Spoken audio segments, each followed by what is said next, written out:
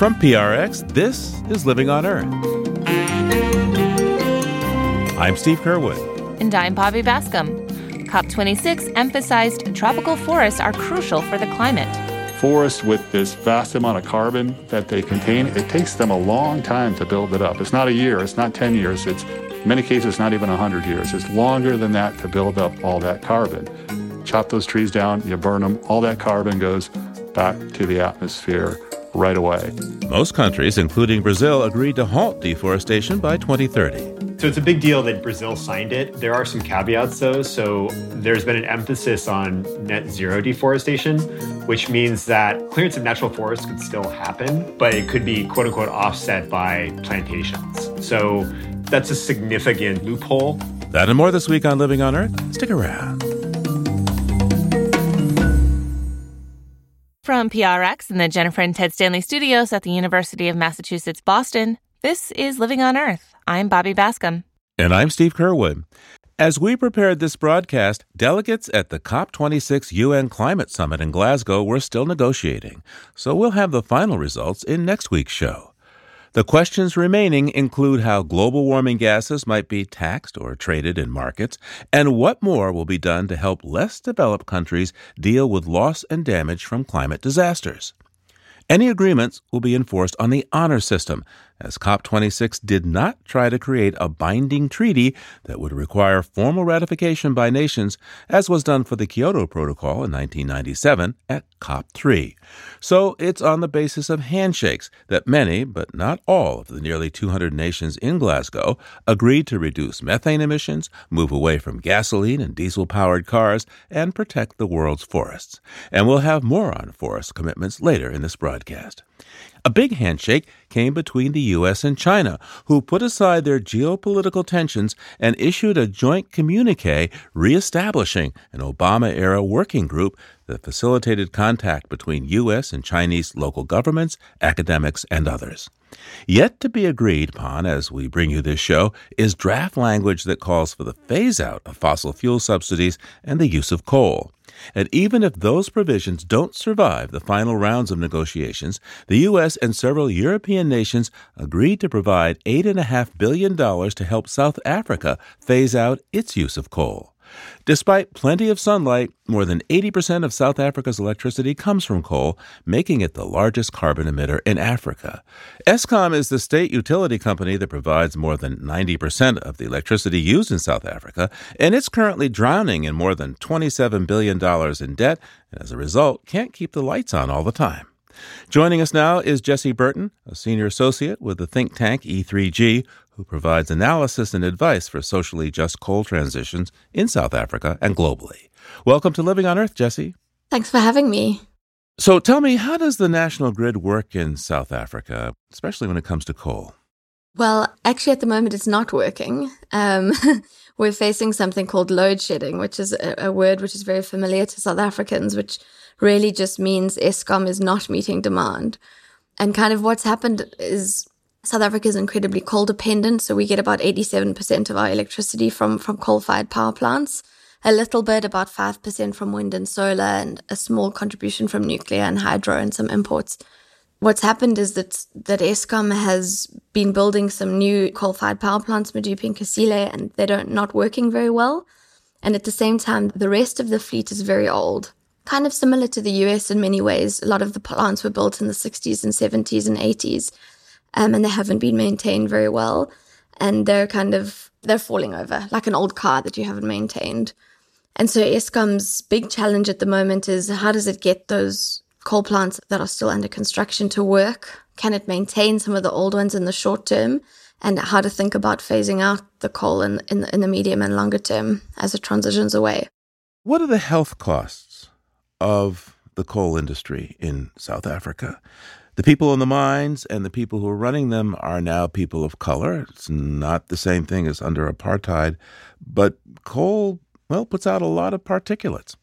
Yeah, it's an interesting question. I mean, paradoxically, coal has in some ways been the backbone of development in South Africa. It's been this cheap input for cheap electricity, which brought a whole lot of development, created the basis for all the industry in the country. At the same time, it's been accompanied by this deep environmental injustice. Most of the coal mines and the coal plants are in a sort of 100-kilometer radius in this province called Mpumalanga. And so you have air pollution problems, you've got water pollution problems. The most polluted river catchment in the country, the Olifants catchment, runs through the mining areas. From an air pollution perspective, you've got extraordinarily high levels of particulates, but also SOx and NOx, to the point where the government's own health study, which was recently leaked, it wasn't even released, it was discovered through some litigation that civil society is undertaking to try and force the government to implement its own air pollution laws. But in that process, they discovered that the government's modelling sees that air pollution in Mpumalanga leads to the premature death of about 5,000 people per year. There's twice as much asthma in the region as there is anywhere else. So it just comes with these enormous costs. On top of that, you've got a lot of abandoned mines. The mines now are better. They're doing rehab as they go and that sort of thing. But historically, there were a lot of mines that were just let go, that were abandoned, that companies went under, So there's also issues around degraded land. And this really starts to impact people's health. We hear from activists on the ground that people who've grown up in the region who want to work in mining, because this is the only sector that has any growth in the area, in part because other sectors are put at risk by these kinds of impacts, in health and water and air.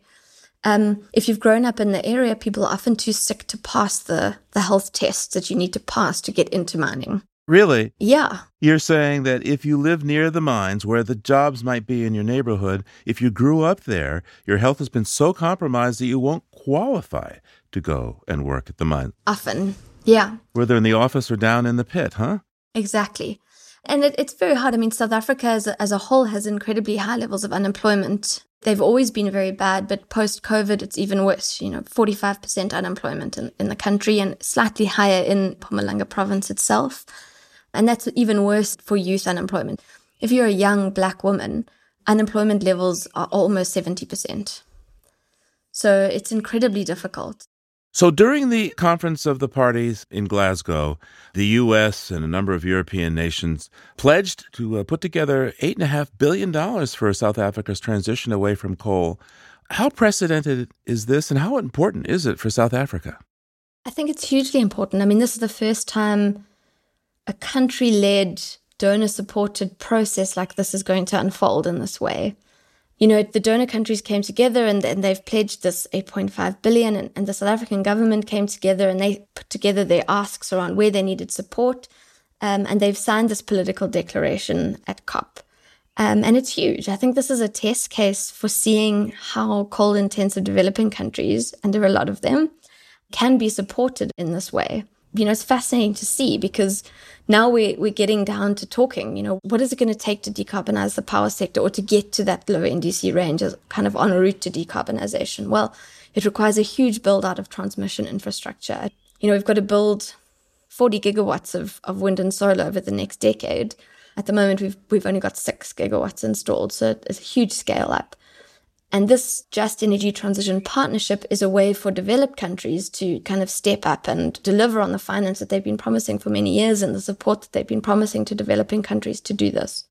So what about interest rates? Because in the United States, the government borrows for around, say, 1%, and in South Africa, what's that, at 5 or 6, and even more in the private sector. To what extent is the international community committing to having the loans be at the same rate that people going green in the global north can borrow the money?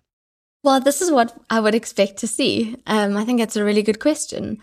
This, I think, is precisely the kinds of negotiation that will need to happen in the next 6 months. I would expect to see developed countries say, yes, we're borrowing at 1% or less, and we offer to transfer some of that value to you.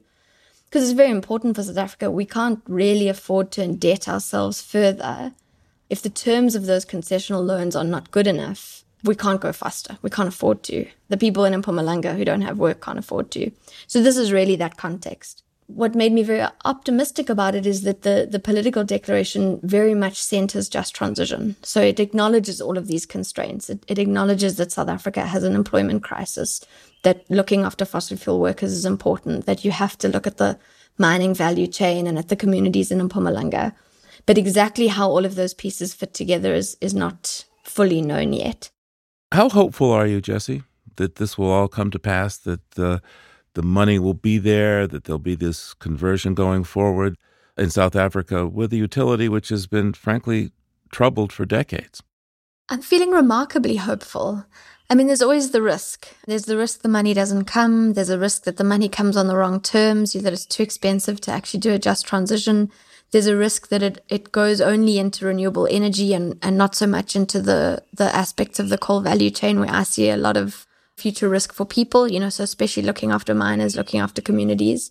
But I'm very optimistic. I think it's the first time that in South Africa, we're talking a lot about what is really going to be needed to make sure that the transition happens in a way that is fair. Not just that a transition happens, that it is actually a just transition and that there's finance to support that and that there's a long-term process where finance can keep coming in to support that.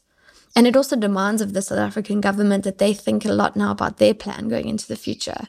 What do they actually want? How do they see this unfolding? What are the needs for retraining or relocation or new skills development or SMMEs, small, medium businesses in that coal region? There are more than enough jobs in renewable energy to offset the job losses in the coal mining and the coal power plant chain. But of course, they're not always in the same place as the existing coal jobs. So there's a lot of work to be done to say, how do we put some of these renewables in the coal region? How do we make sure that workers in renewable energy plants are unionized, because it's very dispersed? How do we make sure that the wages are similar or better, so that all of those kind of things line up?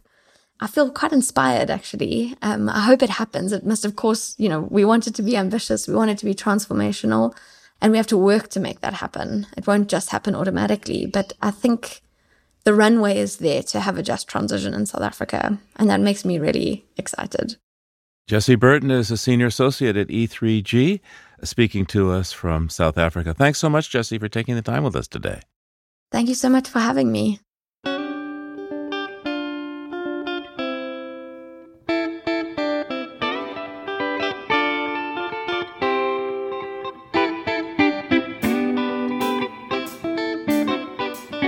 Coming up, to protect the climate, protect tropical forests. That's just ahead on Living on Earth.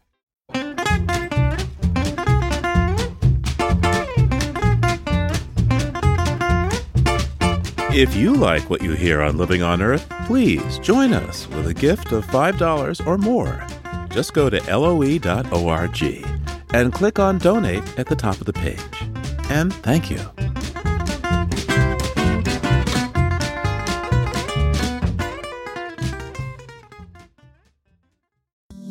I want to take a moment to tell you about Tentree, our sponsor for this week's podcast. I always try and shop sustainable when looking for new clothes, but it can be hard to do, and that's where Tentree comes in. Not only are their products ethically and sustainably produced, but for every item you buy, they plant 10 trees. I guess that's where the name comes from. Tentree has already planted 65 million trees, and they plan to plant 1 billion by 2030. Tentree sells lots of different products, including clothing, underwear, outerwear, activewear, and way more. And their kids' clothes are adorable, great for the holidays.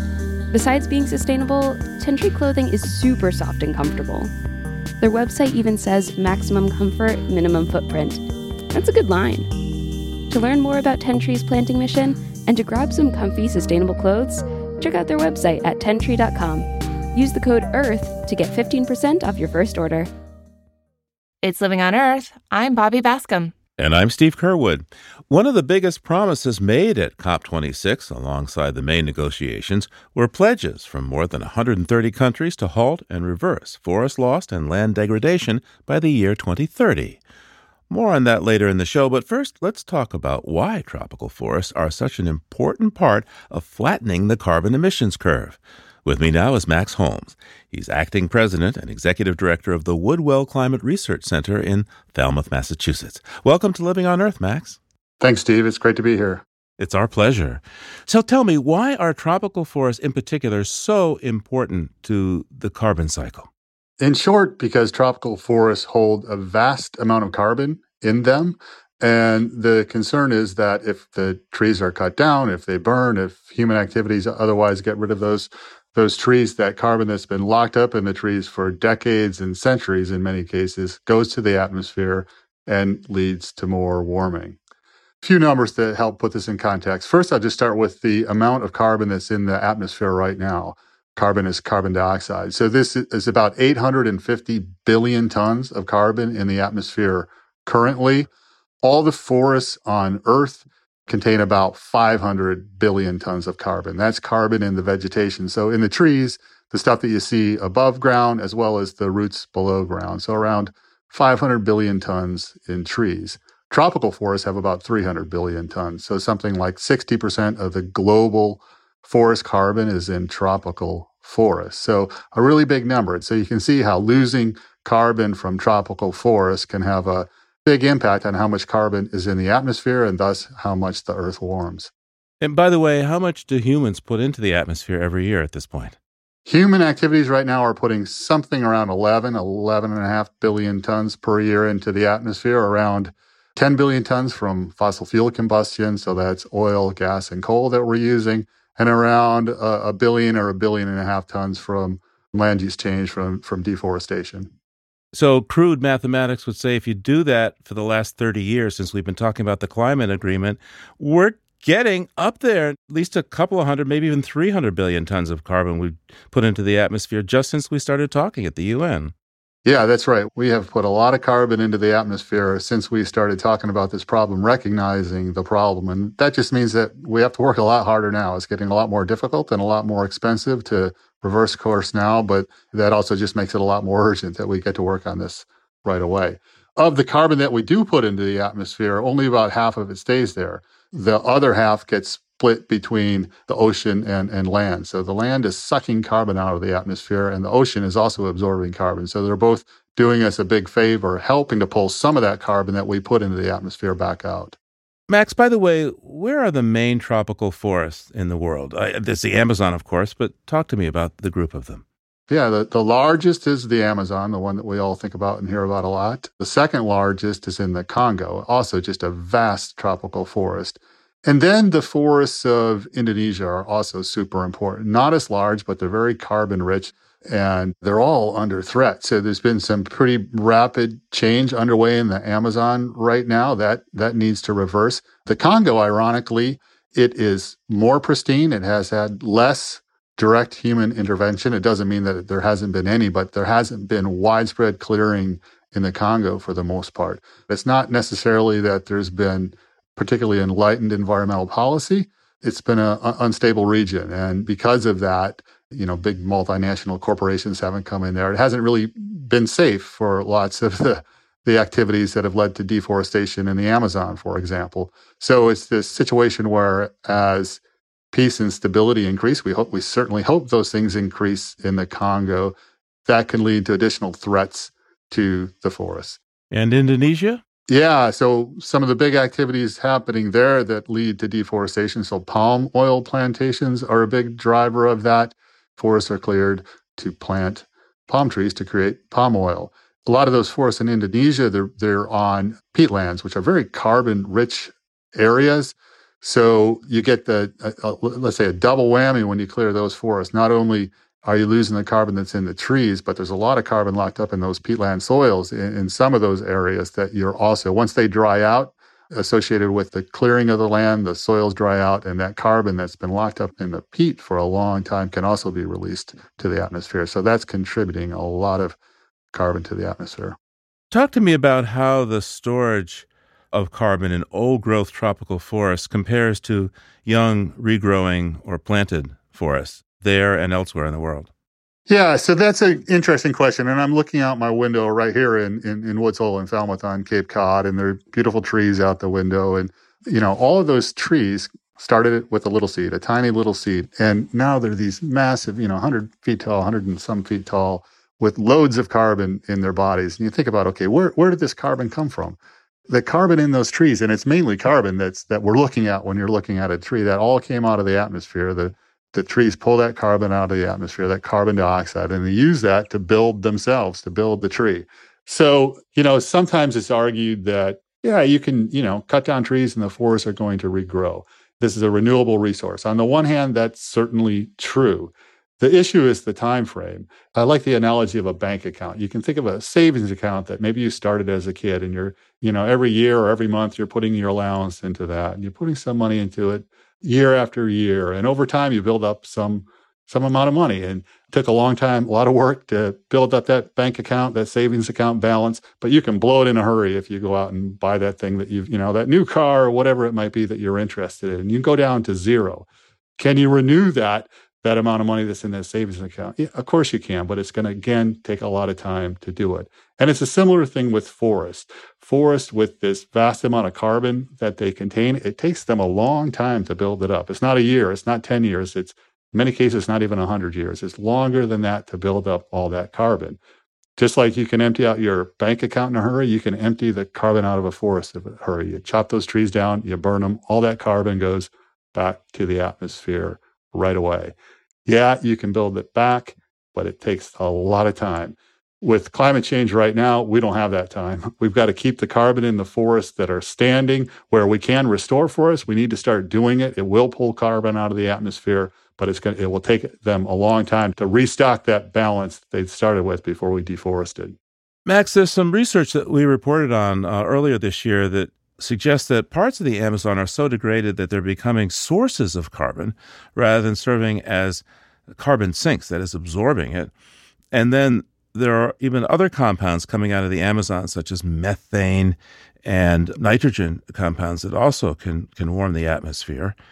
How close do you think we're at a tipping point where the tropical forests and the Amazon in particular is no longer able to function as the lungs of the planet? Yeah, so it's kind of scary news, some of this latest research, and it does seem to show that the Amazon is getting really close to that point where instead of pulling carbon out of the atmosphere on net, it's turning into a source of carbon to the atmosphere. I think some of the latest studies I've seen have suggested that the Brazilian part of the Amazon, which is the biggest chunk of the Amazon, it may already be a small carbon source to the atmosphere. The Amazon overall still seems to be a small carbon sink, but we're getting close to that point where it's going to be a net carbon source overall. Now, with respect to, are we going to hit some tipping point? That's certainly a concern. One of the things that maintains the forest of the Amazon is precipitation that's generated by the forest. So trees need a lot of water to survive. They also lose a lot of water through their leaves to the atmosphere. That water that's lost, that water vapor that's lost, can lead to more precipitation. So water lost from one tree may lead to precipitation that sustains another tree in the Amazon farther downwind. If you lose enough trees, if you do enough deforestation, that can impact the amount of rain that falls in the Amazon. It can lessen the amount of rain that falls in the Amazon. And that can cause the forest to die. So there's concern that, there have been estimates that if you deforest 40% of the Amazon, that might be enough to hit that tipping point where the whole thing just collapses. There are some other studies that suggest it might be 20%. If you deforest 20%, it might put you over the edge where the forest can't maintain itself. That's within range. So that just means that given we don't know exactly where that tipping point or threshold is, all the more incentive to slam on the brakes right now while we can. The countries who have pledged to stop deforestation in less than 10 years feel like they're taking pretty good action, but we know what actually happens isn't just up to what the leaders decide or pledge at a conference in Glasgow. What else would you recommend to people listening to this doing? What can people do to help in the situation of the threats to our forests? Yeah, it gets back to thinking about the drivers of forest loss, globally and in the tropics. One of the big drivers was just climate change overall. The Earth's climate is changing. It's human activities that are driving those changes.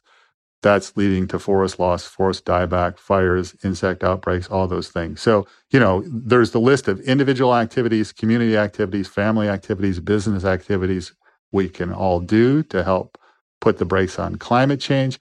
Another of the big drivers of deforestation in the tropics, in the Amazon, is agriculture, right? So they're clearing forests to grow soy. Why are they growing soy? The soy is not to feed us. We eat some soy, but it's not primarily to make tofu or something like that we're eating. It's to feed animals that we're eating. And that is a very big driver of deforestation in the Amazon. So what can we do as individuals? we can think about what we're eating. We can eat less meat. That's something I'm trying to do. There's a lot more I can do in that area, but it's getting increasingly difficult for me just to justify eating very much meat if I think about how important it is to protect the Amazon forest and other forests of the earth. Another thing we can do is waste less food. We should do that anyways. But yeah, do you want to protect the Amazon forest, waste less food, eat less meat? Max, before you go, what gives you hope in terms of addressing the climate emergency?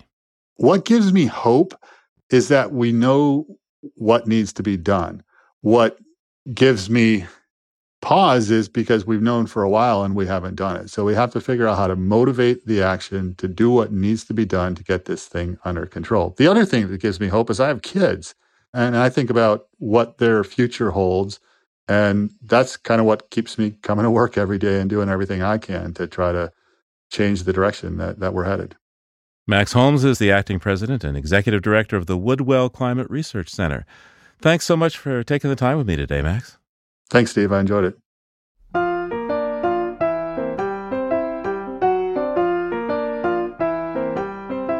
Well, tropical forests are critical to the world's carbon budget and ensuring a livable climate. And at the recent COP26 in Glasgow, more than 130 countries pledged to end net forest loss by 2030. The countries that signed on represent roughly 90% of the world's forest cover and 85% of tropical forests. The Glasgow Leaders' Declaration on Forests and Land Use, as it's known, includes roughly $19 billion in related funding commitments. Rhett Butler is editor-in-chief of the environmental news agency Manga Bay, which focuses on tropical forests, and he joins me now to give us some perspective on the declaration. Rhett, welcome back to Living on Earth. Thank you. It's a pleasure to be here.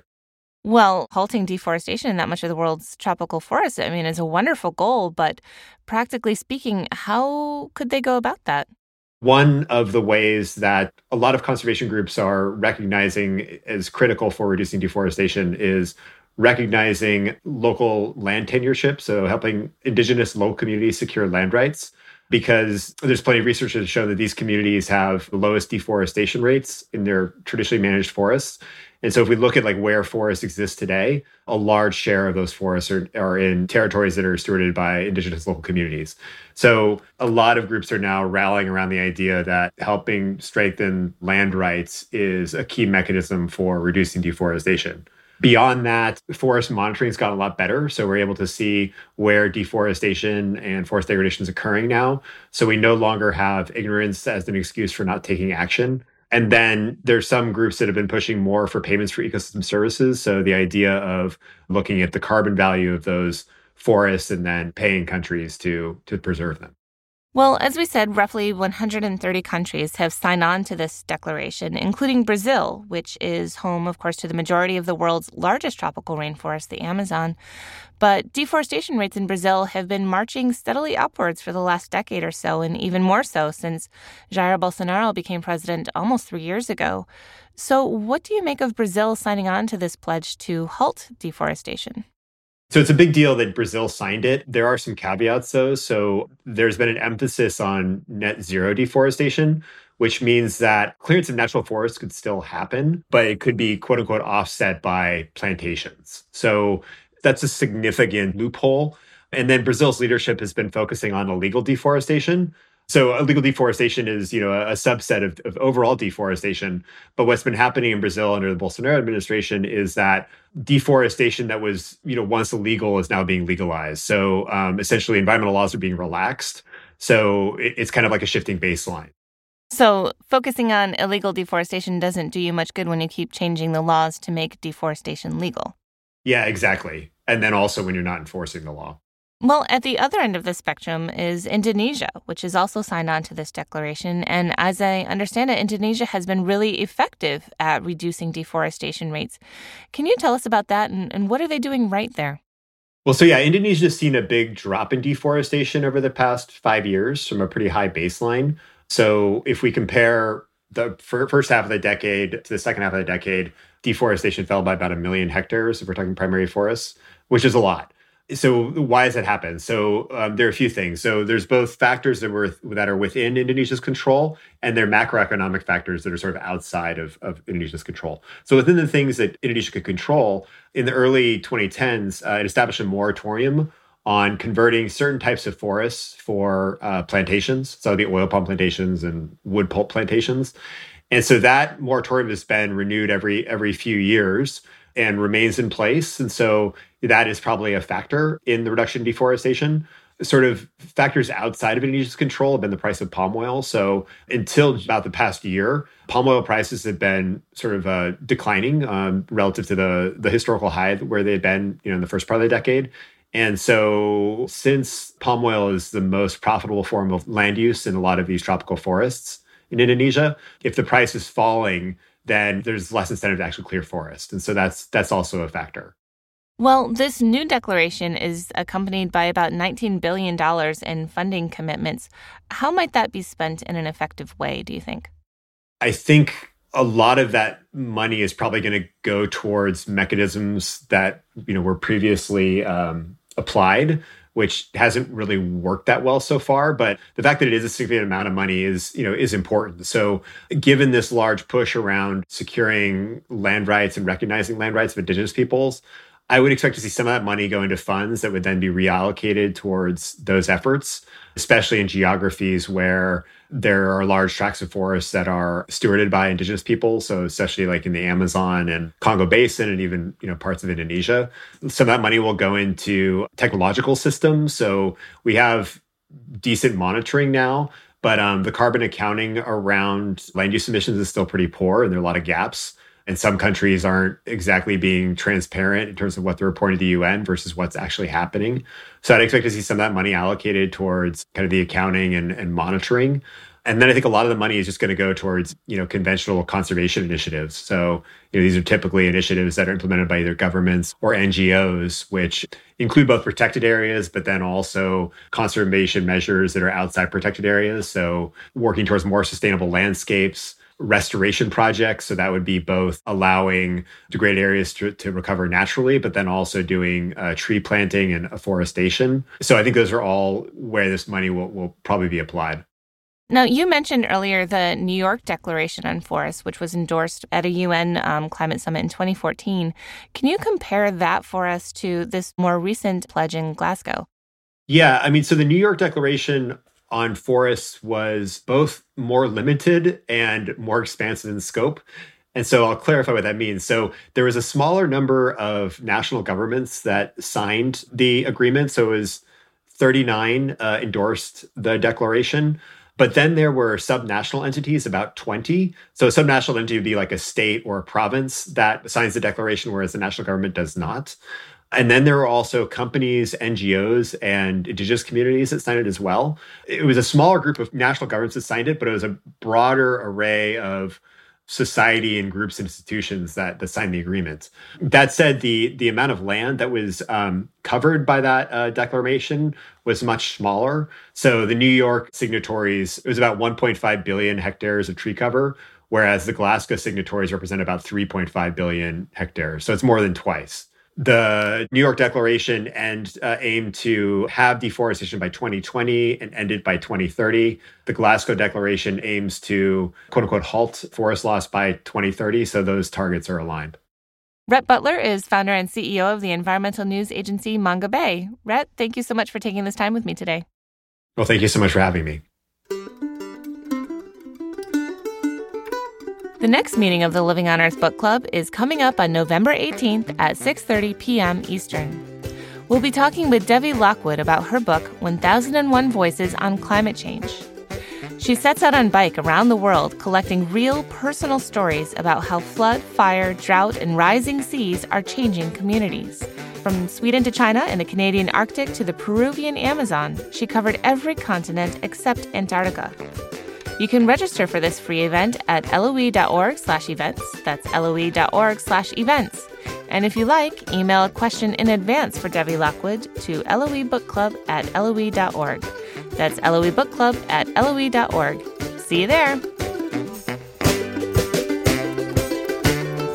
Coming up, good news for people in the tropics. There's now an approved malaria vaccine. Keep listening to Living on Earth. Support for Living on Earth comes from Sailors for the Sea and Oceana, helping boaters race clean, sail green, and protect the seas they love.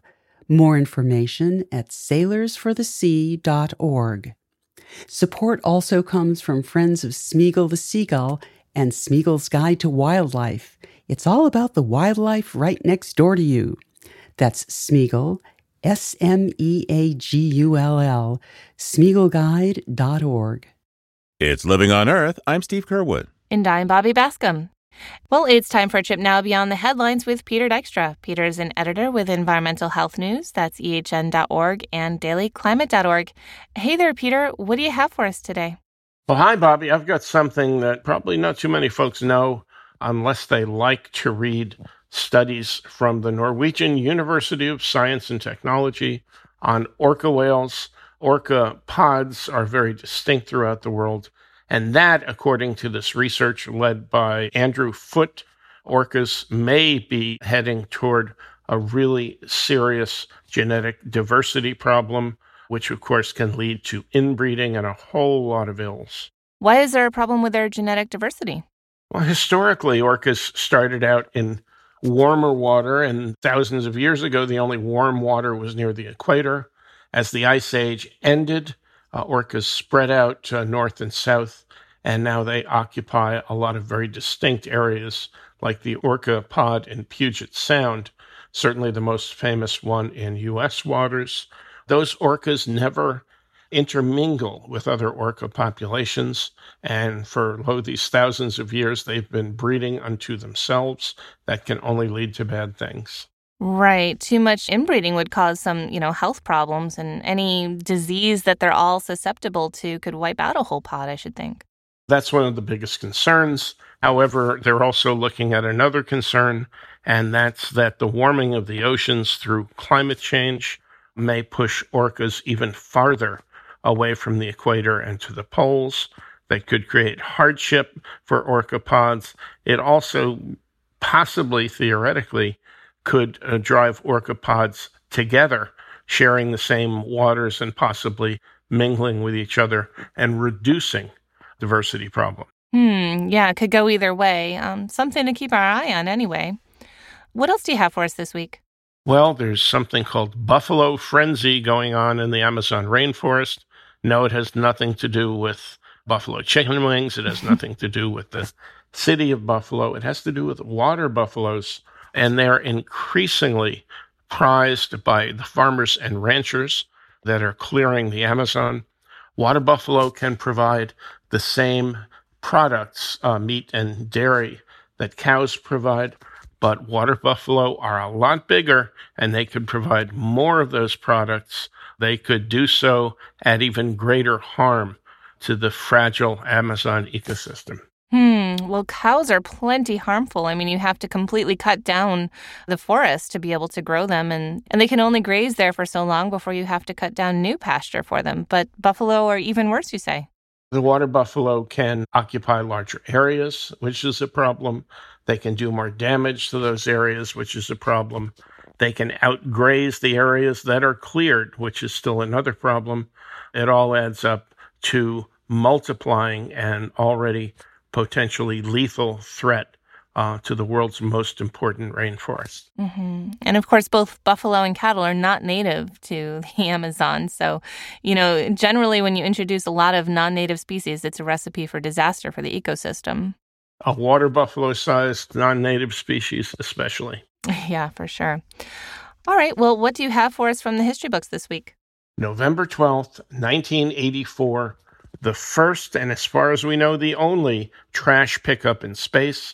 2 astronauts from the Space Shuttle Discovery, Joseph Allen and Dale Gardner, did a spacewalk. They managed to wrangle a disabled satellite, put it in the Space Shuttle's cargo hold, and bring it back to Earth.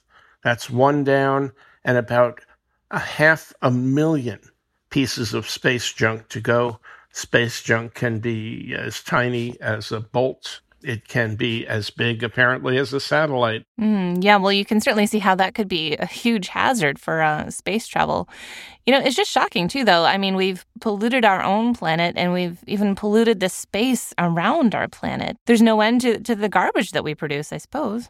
Right, and picking up that one satellite in 1984 was a bit of a demonstration. In no way should we think that picking up space trash, especially 500,000 bits of it, is ever going to be easy. Because as we all know, in space, you cannot call a tow truck. No, certainly not. All right, well, thanks, Peter. Peter Dykstra is an editor with Environmental Health News. That's ehn.org and dailyclimate.org. We'll talk to you again real soon. Okay, Bobby, thanks a lot, and talk to you soon. And there's more on these stories on the Living on Earth website. That's loe.org.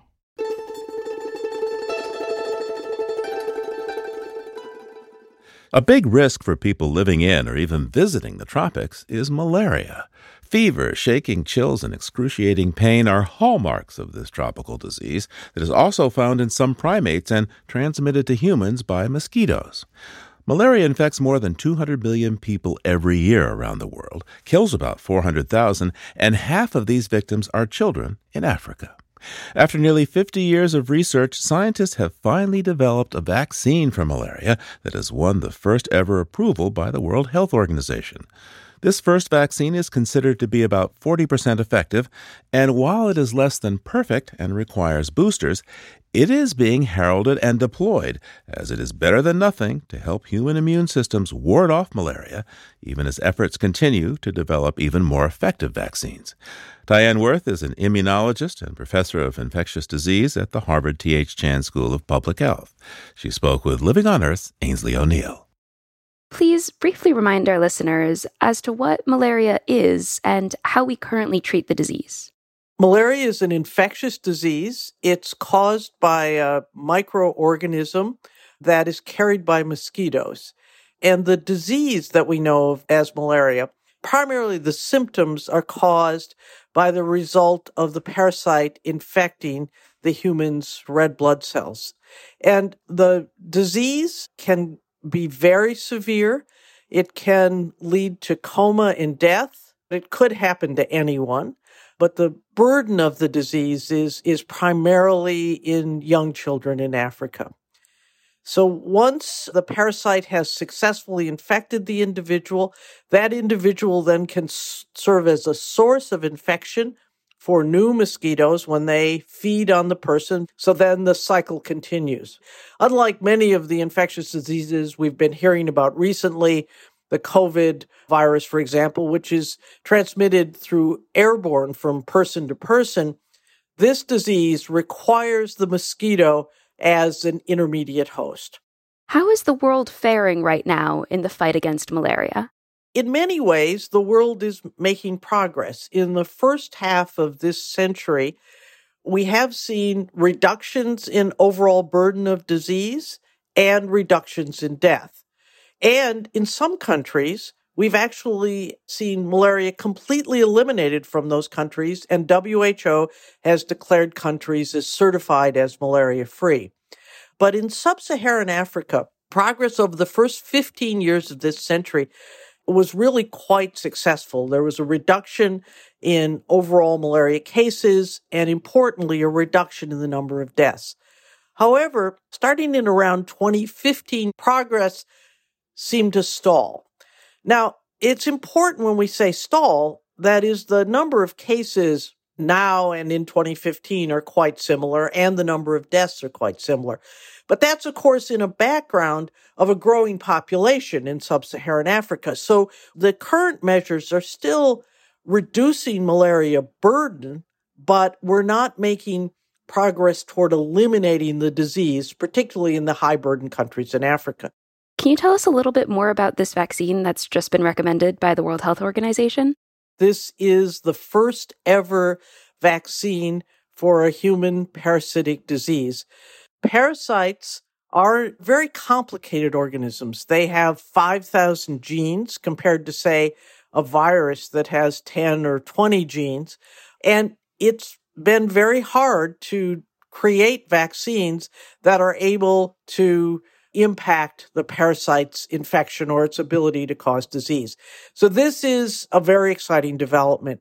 And what have been some of the steps in getting this vaccine developed and then approved? It has been over 30, even 40 years in development, this particular vaccine. And it has gone through both standard clinical trials, both phase 1, phase 2, and phase 3 clinical trials. The phase 3 clinical trial was in about 16,000 children in 11 sites in 7 countries in Africa. And after the conclusion of this trial, there was a positive recommendation by the European Medicines Authority for the vaccine. However, the World Health Organization wanted to first test the feasibility of implementing this vaccine on a broad scale in Africa, particularly to children, the most susceptible group. And so the result of these implementation trials was the vaccine is indeed safe. Those safety signals seen in the phase 3 trial were by chance. It is feasible. The vaccine was implemented using an existing vaccine delivery program called the Expanded Program in Immunization, or the EPI program, which is implemented across the African continent and reaches very high levels of coverage, especially for a recently introduced vaccine. And the impact of vaccinating children was an overall 30% reduction in hospitalizations due to severe malaria, a reduction. And although the implementation studies didn't look at vaccine efficacy directly, there were reduced numbers of malaria cases in those children vaccinated. So the recommendation by the top committees at WHO that consider vaccines and consider the malaria program and policies around malaria was, in fact, to recommend the vaccine for broader use. Clearly, the vaccine is not ideal. It doesn't completely prevent infection, and it requires multiple doses. However, it is a completely different mechanism of preventing disease than existing measures, which include controlling the vector, so reduce essentially the mosquito's ability to get to and bite individuals, and diagnosis and treatment of clinical malaria, also very important in reducing disease burden, but different mechanisms. A vaccine actually teaches the human immune system to recognize the parasite as it enters the body and attack it. After vaccination, the person is poised to respond to infection rapidly and thereby prevent the disease from manifesting itself. Now, what issues, if any, might we see with the rollout of the vaccine now that it has been approved? Well, I think one of the main issues, of course, there's a lot of excitement. Everyone will want the vaccine, but in the first years, the supply will be limited because, of course, until the vaccine was approved, the company and those providing funding for the vaccine weren't ready to make the investment. The Global Alliance for Vaccines and Immunizations is the funding agency for vaccine purchase for many of the countries where malaria is endemic. So the Gavi board, now that WHO has made the recommendation, this will go before the Gavi board, and they will make a determination about whether or not they will invest in purchasing doses of the vaccine for countries to use. This is a very important step, and it's not necessarily a foregone conclusion that Gavi will approve this. So I think it's very important at this point that countries and populations who want this vaccine let their views be known. Gavi has a broad-based board, including board members from disease endemic countries, and I think it will be important to listen to those voices. But the vaccine interest and uptake among the families who were part of these 800,000 children in the implementation pilots were very enthusiastic about this opportunity for their children. What does this vaccine mean for other malaria vaccines and mean for vaccine science in general? This work has proved that a vaccine for malaria is possible. There were many who didn't believe it was possible, and this also opens the door for innovation. We're already seeing potential new uses of this vaccine in preventing the major peak or seasonal peak of malaria infection in young children by providing a booster shot to those already vaccinated to give them a little extra protection during the peak of malaria transmission. There will need to be more evidence for final kind of regulatory recommendation, but its data is accumulating that this is a very clever use. There are other vaccines that are in the pipeline for development, some that are based on the same actual antigen molecule, but different formulations and presentations, which are in clinical trials.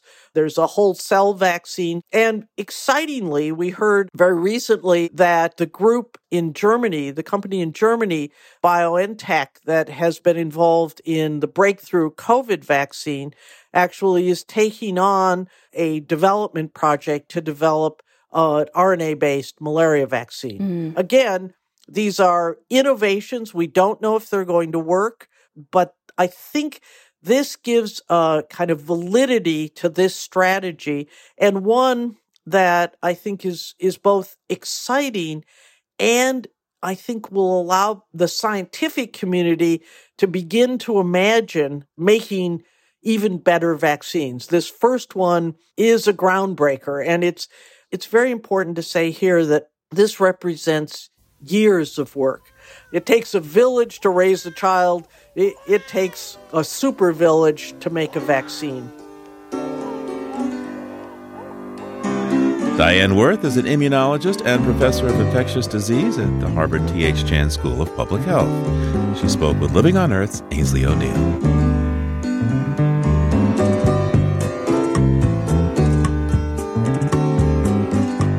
Living on Earth is produced by the World Media Foundation. Our crew includes Naomi Ehrenberg, Paloma Beltran, Jenny Doring, Mark Seth Blender, Don Lyman, Ainsley O'Neill, Jake Rigo, Genevieve Santilli, Teresa Shi, Gabrielle Urton, and Yolanda Omari. Tom Tiger engineered our show. Allison Lirish-Dean composed our themes. You can hear us anytime at LOE.org, Apple Podcasts, and Google Podcasts, and like us please on our Facebook page, Living on Earth. We tweet from @LivingOnEarth and find us on Instagram @LivingOnEarthRadio. I'm Bobby Bascom. And I'm Steve Kerwood. Thanks for listening. Funding for Living on Earth comes from you, our listeners, and from the University of Massachusetts, Boston, in association with its School for the Environment, developing the next generation of environmental leaders, and from the Grantham Foundation for the Protection of the Environment, supporting strategic communications and collaboration in solving the world's most pressing environmental problems.